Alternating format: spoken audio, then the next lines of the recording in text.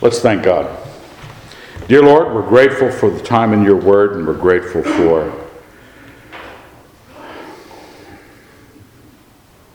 this path that you have laid out for us to understand that truth and ideas and the right life can be communicated one person to another with clarity. We'd ask that we'd understand in the same way it was written. In your Son's name, amen. We're at the end of 1 Timothy. 1 Timothy chapter 6, halfway through the second verse of 1 Timothy 6. I'm not quite sure why this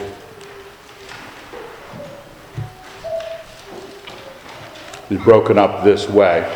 But I want to start with this passage where it says, teach and urge these duties. Now that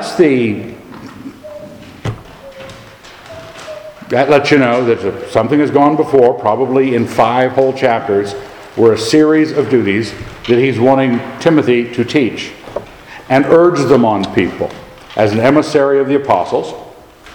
And here on the left-hand side, I sort of roughly outline. It's not a scholastic outline or anything like that. But if you go back to the first part of Timothy and start looking at what he has done with Timothy, he has left him in Ephesus in order that he could convey these duties to the saints there.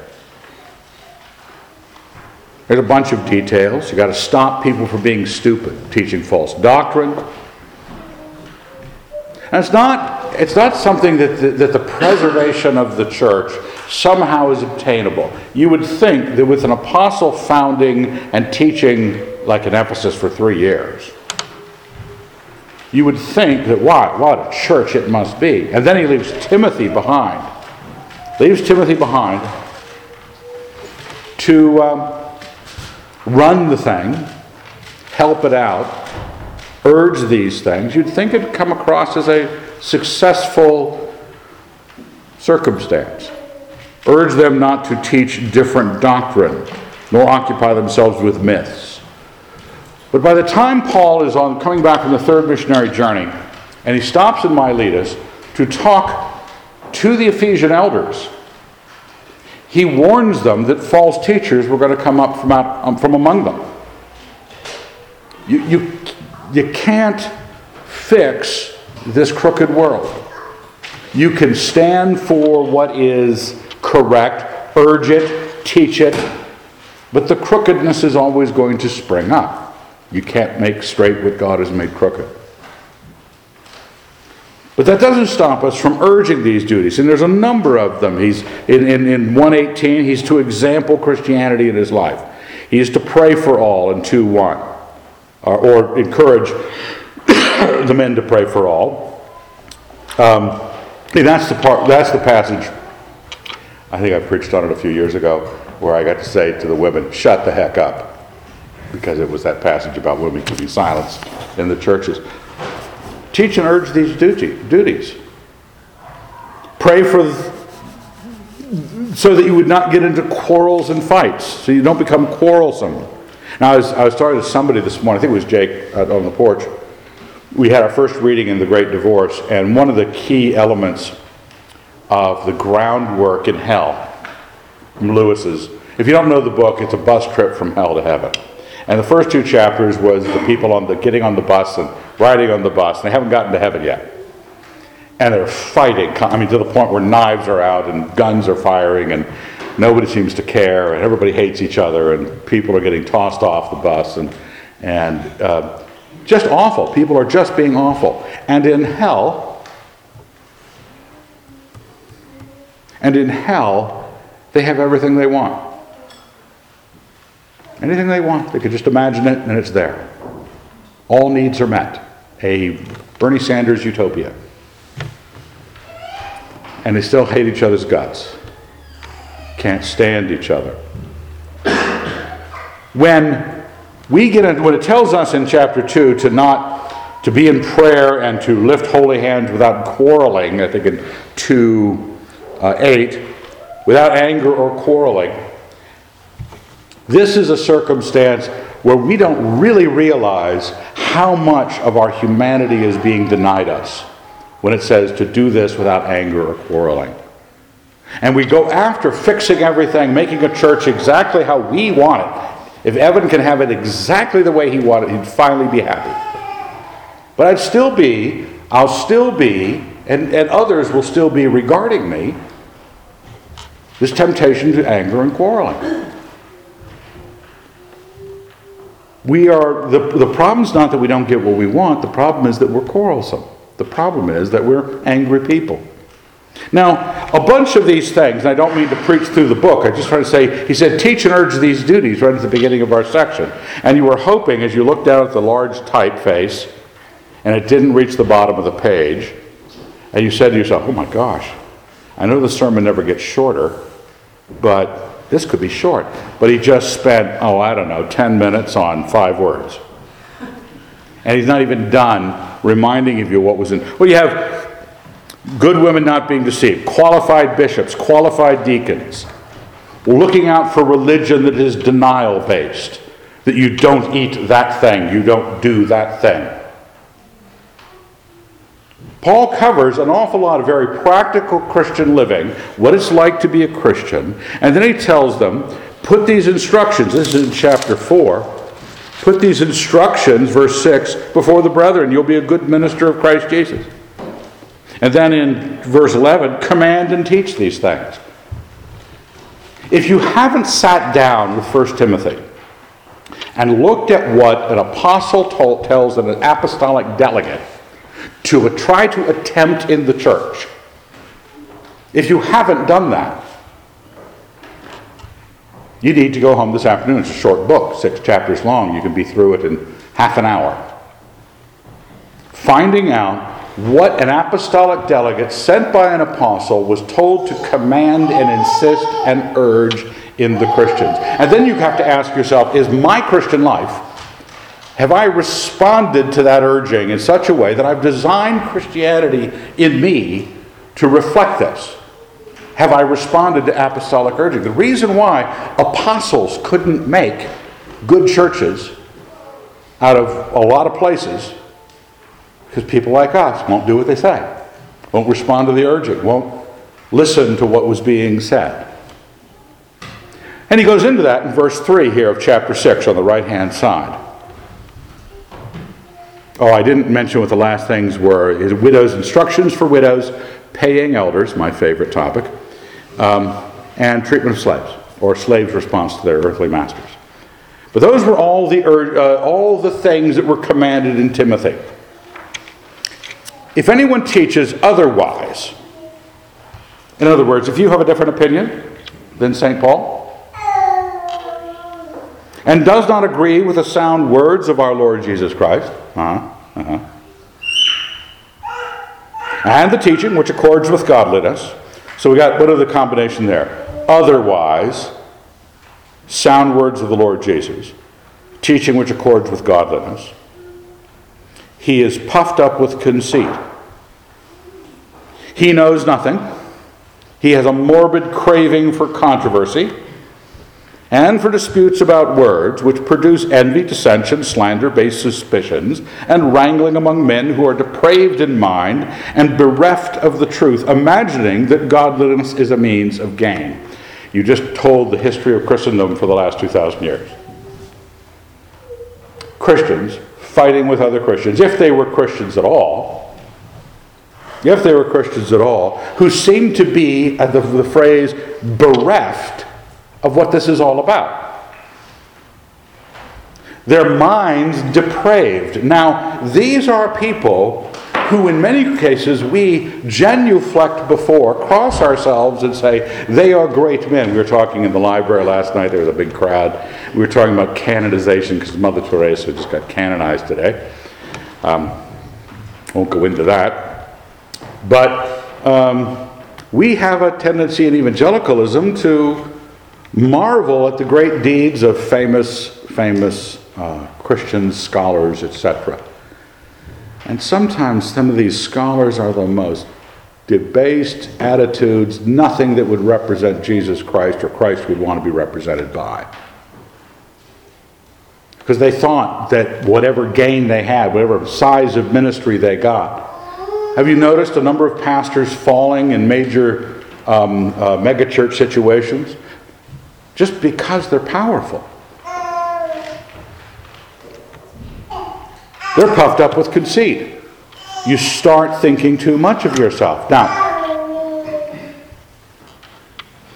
there's not a lot of people here. I think there's probably 50, something like that. What if there were 10 more? A solid 60. You wouldn't notice. You probably didn't even notice the people came in late behind you. There are more people back there now.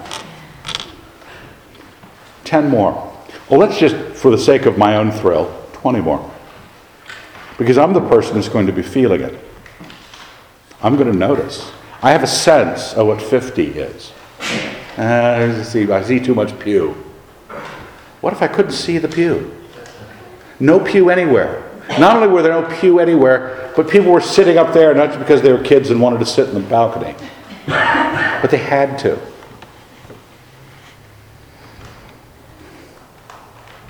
Gains, incremental, numberable gains. Measure something to somebody in the ministry that they start to think about doing things that increase that gain. Some minutes about money, some minutes about numbers. Some minutes just about the breadth of fame. It's kind of a vague numbering. How many books did I sell? And they seem to be spending all their time trying to come up with some dispute about words. They seem to be craving controversy. There was one situation at one pastor's pastoral conference about subject A. Another pastor from another town showed up and was handing out books against that position in the parking lot to the pastors who were, you want to start a fist fight? It almost did. There's some video on YouTube of pastors, all men built like me, not ready for a fight, but wanting to. Because controversy, our way, their way, disputings, envy. Remember I told you back in chapter 2, I desire that in every place the men should pray lifting holy hands without anger or quarreling. God wants to have the church not be like hell. Remember that whether you believe Lewis's fantasy of the great divorce, in his view, hell was quarreling 24/7. Everybody did. We don't want a church like that. The church that Jesus Christ is making is desiring something different. If you teach and urge the duties that Paul gave Timothy to teach and urge, someone might not agree with you. Some might even leave your congregation. But Paul is saying it's not a matter that we can't have disagreement, but those that disagree with his teaching,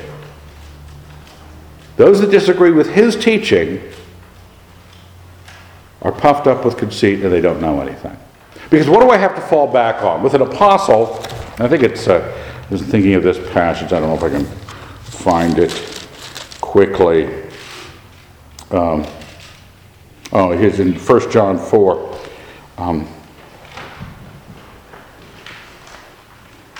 Little children, you are of God and overcome them, for he who is in you is greater than he who is in the world.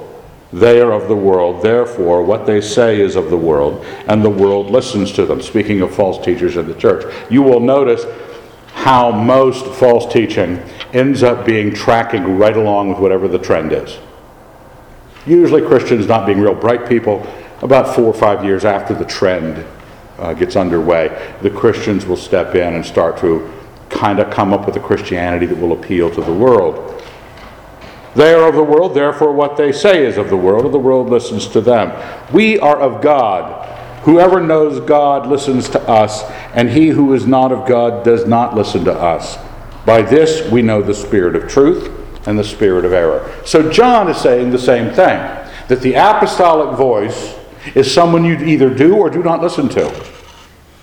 In Timothy, if you do not listen to this, if Timothy finds people that don't agree with what he is saying, they are people who want to cause a controversy. And to have some other view spoken with authority, what do you have to fall back on to give that authority? Your own conceit. You don't have the inspiration of God. You don't have the Holy Spirit of God because the Holy Spirit of God has picked sides in this matter.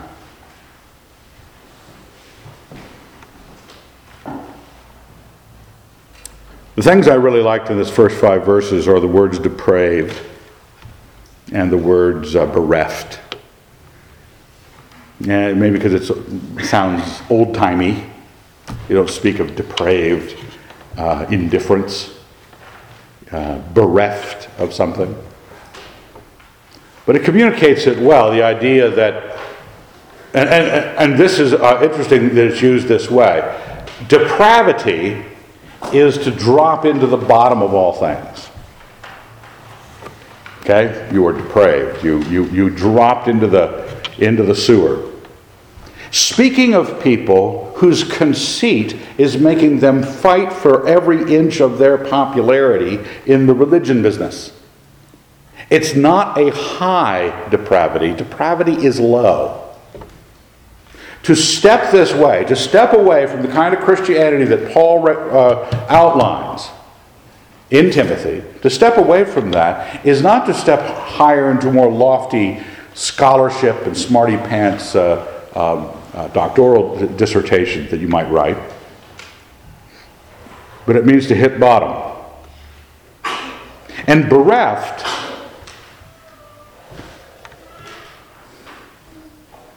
if you applied it to any, what would you know what you would mean if you said, well, being bereft of good sense, being bereft of whatever circumstance, you are without.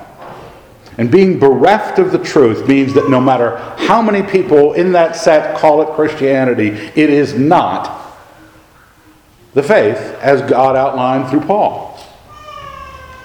Not that they're not Christians, they might be very much Christians.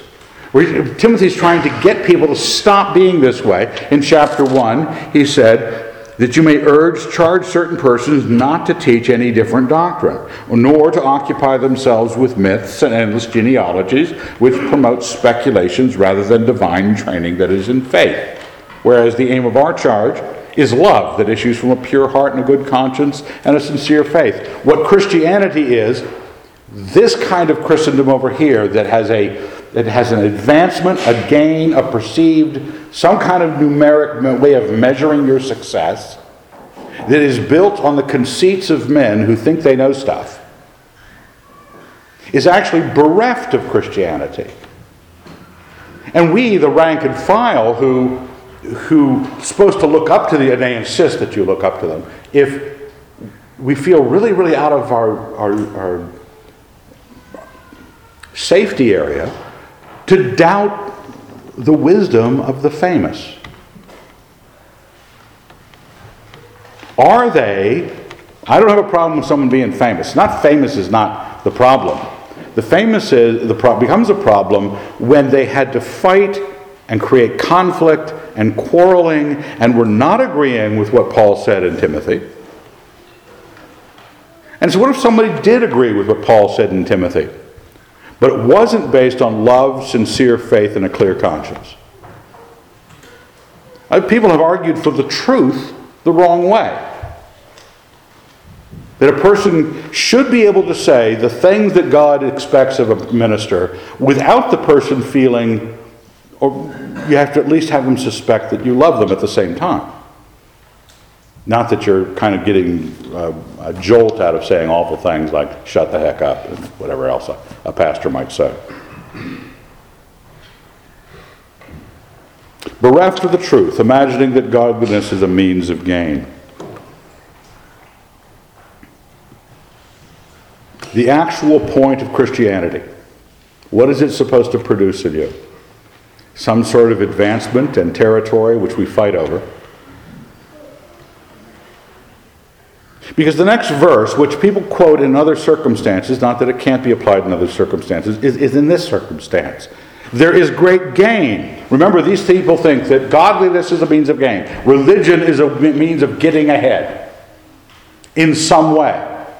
You become a famous, you always noticed, and Roy and I and others have maybe noticed it in the Christian marketing business, when some famous non-believer finds his career on the skids and music especially, he would come out with a Christian album. Because Christians are idiots, and they're happy to grab the next ex-famous person and catapult them to the top of Christian record sales. Not that maybe some of them actually became Christians, I don't know, but there was always that. We know that people use religion all the time, and some people not as a fallback maneuver, but to absolute power in the world. They want power. They might not want money. Money is just, remember, money is just a measurement device. It's the tape measure. What does it say in Ecclesiastes? Money answers everything.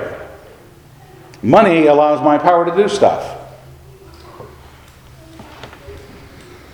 Great gain. He says that there's a great gain in godliness with contentment. What an awful thing to have happen to you. What could possibly go wrong? I could tell you what will go wrong. You'll end up with a church like All Souls Christian, and you'll be content. Why is nothing arranged to do anything about this? Fill in those. Look at that. Empty. 1, 2, 3, 4, 5, 6, 7, 8, 9. Maybe 10 pews. Where's our church growth program? Well, the problem is, if we're not about gains, we're about walking in the light as He is in the light.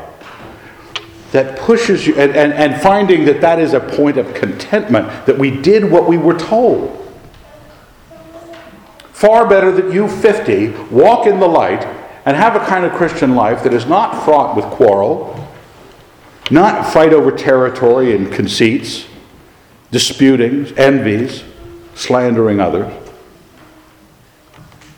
For we brought nothing into the world, and we cannot take anything out of the world. But if we have food and clothing, with these we shall be content. An apostle saying, I will be content with my ministry just getting by. Because godliness with contentment is an absolute gain. But people who have measured it by earthly gain, earthly award, can't imagine that. Matter of fact, I've known a number of dynamic church leaders, and they're rarely content. I don't know if I can think of any content with the way things are. They've always got to be changing things up, moving things forward, getting the new movement underway.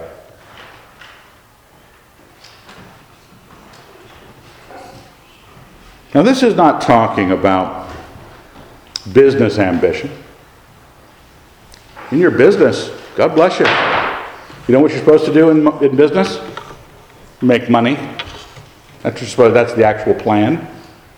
I'm sure Paul in his tent-making startup was trying to make sure that whatever his materials cost him, he wasn't charging less for his tents than his materials. That he'd get a little bit extra, make some profit, make some gain. That's the directive for business. It's not the directive for the church. What does God want in you in the church? What kind of success does He want from you? Now, He gives us instruction about contentment. He's coming out of, there are people out there that are creating a means of conflict to strike out on their own. When he says it in Acts to the Ephesian elders, Acts 21, I think. Nope. Acts 20. When he says, this is the passage I mentioned to you earlier about him talking to the same group of people he had left Timothy to try to monitor. I know that after my departure, fierce wolves will come in among you, not sparing the flock, and from among your own selves will arise men, speaking perverse things to draw away disciples after them, out of their very group of elders, in an apostolic church. The whole point of this passage is, how do we get Christians on track with the duties that he outlined? The kind of pastoring, the kind of pastors. Is that bit in chapter 3 about qualifications for bishop? How many churches follow that? How many pastors would be without a job if the first thing that was brought up is how are your kids? Well, you're not qualified. I'm sorry. We'd rather have a church without a pastor than you. Now, when people are looking for a different gain than the gain they have in Christ, they have to, and they're going to do it in religion. Everything is going to be labeled with Christian labels. The disputes about words will be Christian words they're disputing about. The meaning of this passage or that passage. What does it mean in the Greek, the Hebrew, the this, the that, the other? Everything will be challenged by... it's amazing how many times in our ministry, in open discussion, somebody gives a response to a question, and you say, well, but Jesus said this. I mean, directly opposite what you just said. And how they can promptly ignore what Jesus said. People are in the business of building religious empires in which they can live, either as a citizen or as the king. And so when he says, I command you to or teach and urge these duties, it's not merely Paul's way or your way. We could say it's God's way through his inspiration of the apostles, or your way. But he also says there is a frame in your gut. When you are tempted to be moved by worldly desires, gain of some sort is what's moving you. Some kind of gain. And then he says, this contentment and godliness is a great gain. Do you recognize that the end of your journey in Christ, can you in your garden hoeing potatoes, 85 years old, suddenly dropping over and the wife finding you later, hopefully pretty quickly, but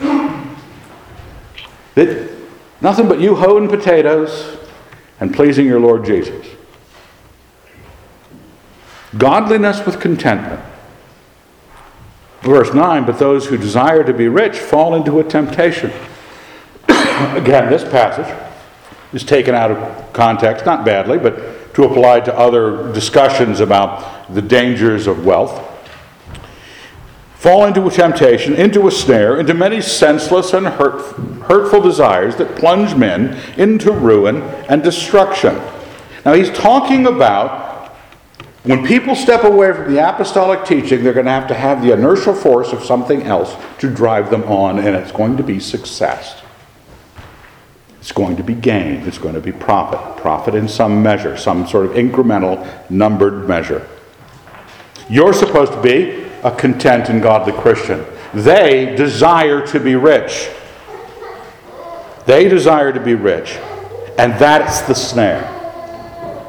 For the love of money is the root of all evils.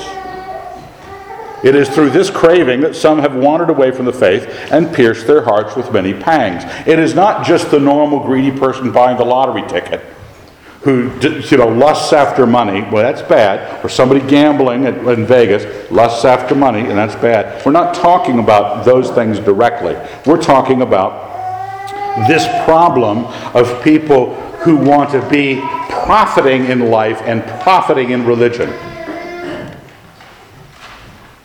The love of money has caused you to walk away from the faith.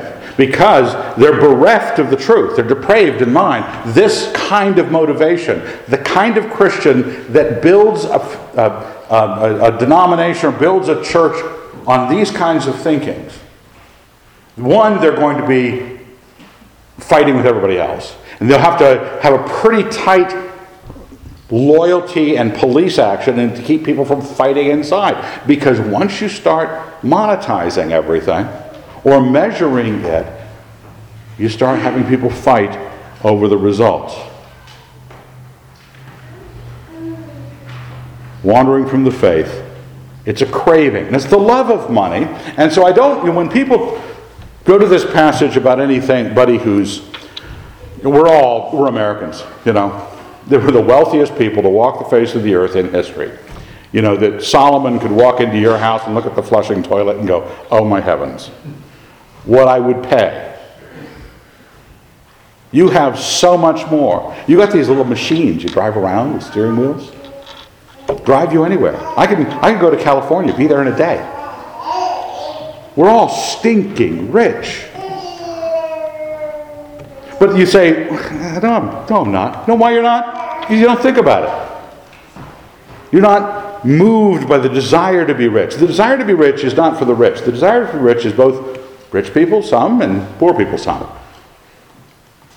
All the efforts to redistribute wealth by our socialist friends are people envying the rich and want to take the stuff and give it to whom? Themselves.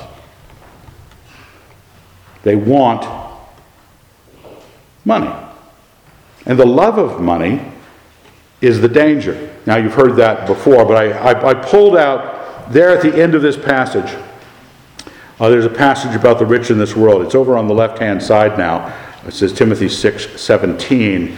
I wanted to pull it up. It's at the end of the chapter, and I wanted to pull it up and read it to you right here so it's on your mind as you're looking at the question of whether God is saying money shouldn't matter, money doesn't, or you shouldn't work hard to make a profit or anything like that. He says, as for the rich in this world, charge them not to be haughty, nor set their hopes in uncertain riches, but on God, who richly furnishes us with everything to enjoy. They are to do good, to be rich in good deeds, liberal and generous, thus laying up for themselves a good foundation for the future, so that they may take hold of the life which is life indeed. He doesn't say, as for the rich in this world, you have no business being rich. None whatsoever. Apologize to everybody and give everybody a sandwich. Whatever it is, you've got to redistribute your wealth. No, he doesn't say that. He says, you are to not have the kind of heart I warned everybody not to have. Not be haughty, not set your hopes in it. But these people in the church that have both monetized and measured their gain in religion, that's what their ministries are going to be centered on. You've seen it on TV. You've seen those really icky televangelists. They never talk about anything but money, ever. They're always talking about money. And it works. It actually works. They wouldn't do it if it didn't work. Because everybody else wants to be rich too. And if you lay your seed gift will come back to you 100-fold. Shaken down, running over. Whatever the nonsense is. Everybody desiring to be rich. Everyone loving money. It's not about rich people who had ambition in their business and built it up, and there it is.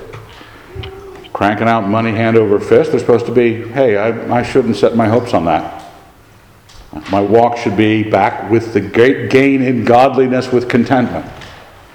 And if I am godly with contentment, my relationship to money is sort of exploding with largesse. That whole notion of being liberal and generous. They're to do good. But that goes back to the distinction between how I view the world of my religion. Is my world of religion based on a gain measure? Not just gain of money, but gain. If you're based on gain, and the gain is not godliness, you're going to set up something ugly, and it's going to be bereft of the truth. He tells Timothy then, this is the end of the book, this is the last bit of Timothy. But as for you, man of God, shun all this. So don't just tell others. Teach them this, urge them this. You shun all this. You should be measuring your Christian life the way God wants it measured. Am I doing the things He wants me to do? Is He looking upon me and saying, well done, good and faithful servant. Enter into the joy of your master. Or have I been looking at either, I'm not talking about your sins, okay, when I knew I did what was not right for a Christian to do. We're talking about the kind of sins that are hidden under the auspices of religion, where we design a religion that serves God not in the way He wants to be served. We're supposed to shun that. We aim at righteousness. I think 1 John says, he who does right is righteous. A lot of Christians who are, grace of God, confess your sins, imputed righteousness. We all like that. We're very grateful for imputed righteousness. Aim at righteousness of this kind. It's not aim at regularly confessing your sins. It is aim at doing what is right. Godliness. Godliness is, you say, what's the difference between righteousness and godliness? It's whose character is it matching? You're like God. Faith. And this comes back to when Timothy is told, teach and urge these duties, and you're tempted to go, I don't know if I like what he said about shut the heck up.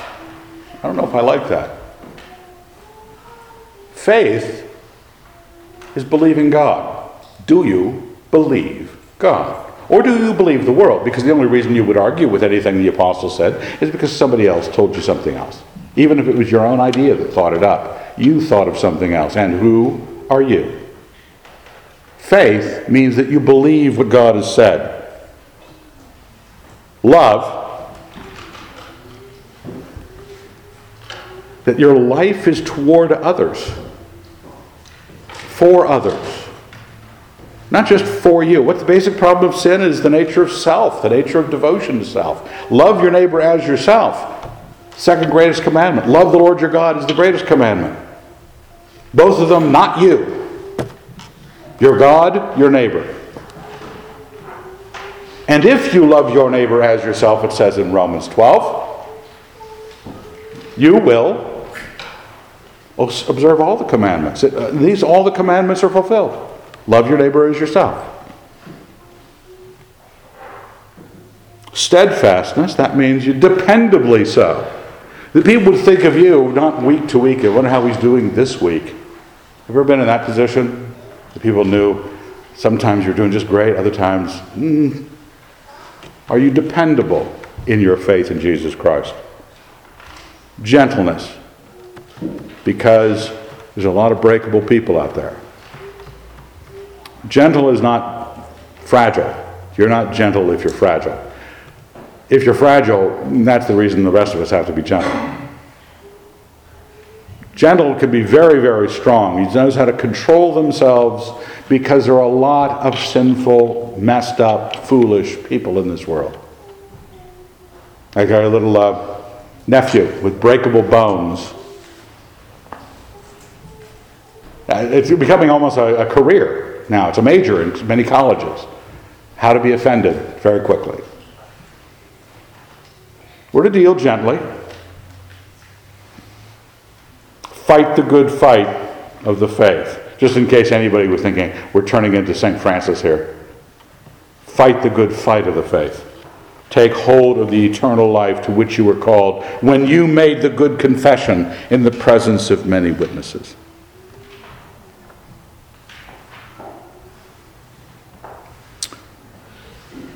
When you made the good confession. This is what you were called to when you made the good confession. What do you think the good confession was? We could invent stuff. Well, it was when I threw a stick in the fire at camp and said, I really felt changed by the last 2 weeks. When you walked an aisle in a Southern Baptist church, when you signed a card at a campus crusade, whatever, or went forward at Billy Graham's preaching, something. The good confession. I think it has to do with your salvation, yes. How do we know what it is? The good confession.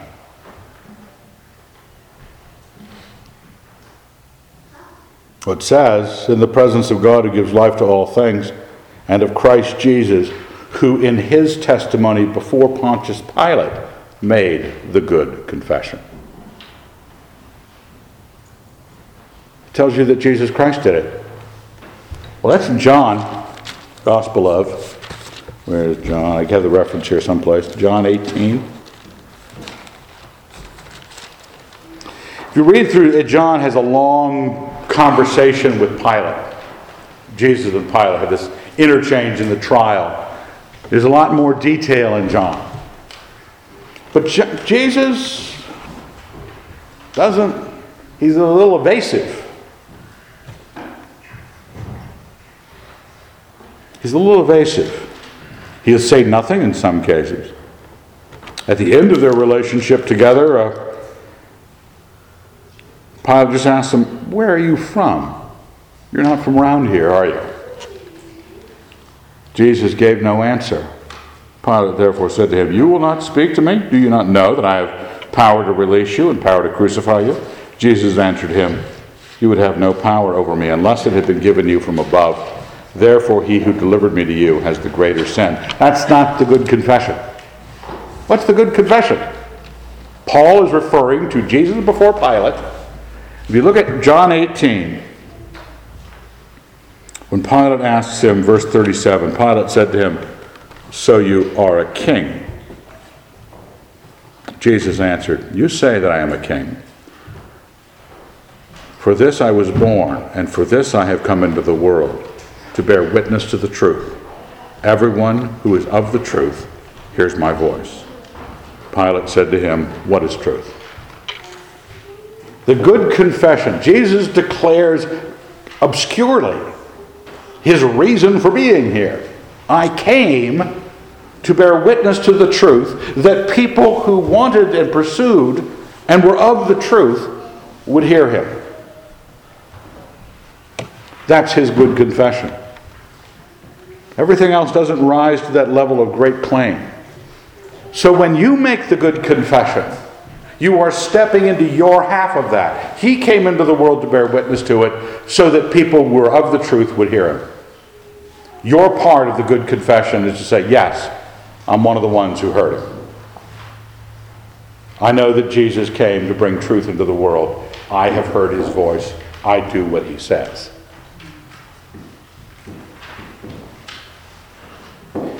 So, what were we called to in that good confession? We're called to listen to Christ. We're called to listen to his apostles. We're not called to listen to the history of Christianity. If you could package history of Christianity up into a box, please kick it down a flight of stairs. Do something. It's an awful thing to try to defend. A lot of dear Christians in the history of Christianity. A lot of people did right things. Rarely.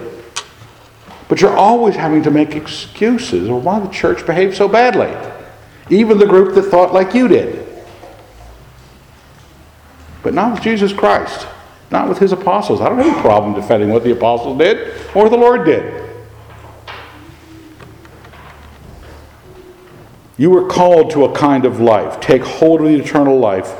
When you make that good confession, you are called to something. Just like Christ, when he made the good confession, I charge you to keep the commandment unstained and free from reproach until the appearing of our Lord Jesus Christ. And this will be made manifest in the proper time by the blessed and only sovereign, the King of kings and Lord of lords, who alone has immortality and dwells in unapproachable light, whom no man has ever seen or can see. To him be honor and eternal dominion. Amen. But he told you something in that. As we listen to that, God dwelling in unapproachable light, that we can't see him, but our Lord came, sent into this world to bear witness to the truth. And he says, when those Greeks We're saying we would see Jesus. That's our motivation. And the Lord says at another point that if you've seen me, you've seen the Father. If you have seen Jesus Christ. And so our hope in Christ is that at his appearing and his manifestation, both of those are Christ appearing again. Not his first coming, but his second. That by his appearing and his manifestation,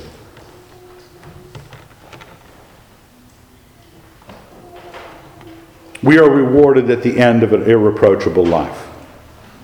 We're supposed to keep this life unstained.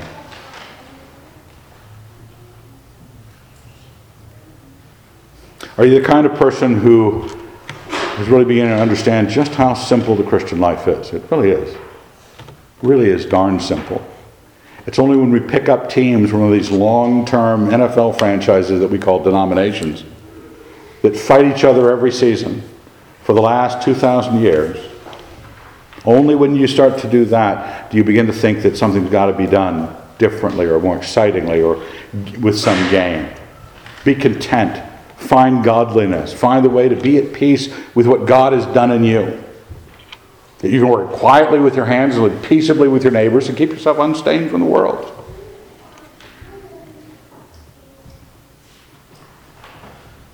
That's right. Right after that, amen, he has that little bit about the wealthy, which I pulled out, and I will probably go to hell for that, but rearranging the scriptures. But that was where the space was. But then he ends up the book. O Timothy, guard what has been entrusted to you. Avoid the godless chatter and contradictions of what is falsely called knowledge. For by professing it, some have missed the mark as regards the faith. Grace be with you. There is chatter and contradictions and all that. You ever been in a good theological knockdown, drag-out? I enjoy them, all to pieces. But you go, this is just word parsing, sentence structure, argument all the time. And you're wondering if you, of course, you think you're right. And so you're in the argument going, this person doesn't even realize he just said a contradiction. And you point it out and they still don't see the contradiction. If we get caught up in that, and this is all knowledge, this is all smarty pants Christianity. Smarty pants Christians, and we encourage you, if you get anything, get insight, get knowledge, get wisdom. So that kind of being smart's great. But smarty pants, you know what a smarty pants is. And you know that they would like to be considered in Protestant circles as the luminaries. That being smart is in that way makes you a luminary. It is falsely called knowledge. It's godless. And they end up missing the mark. They're not the people that lead the examples. What's his name? Timothy was told to live an exemplary life so that people could witness what he was like in Christ. Grace be with you. Let's thank God. Thank you very much, Lord. We're very grateful. We'd ask that we would be set free from a bondage to gain-based religion. Make us like your Son. Give us the great contentment and joy in pursuing the godliness that is in the advice of your holy apostles. We'd ask that we would be ready to bend the knee, to have faith, and to be steadfast in it, and to love. In your Son's name, amen.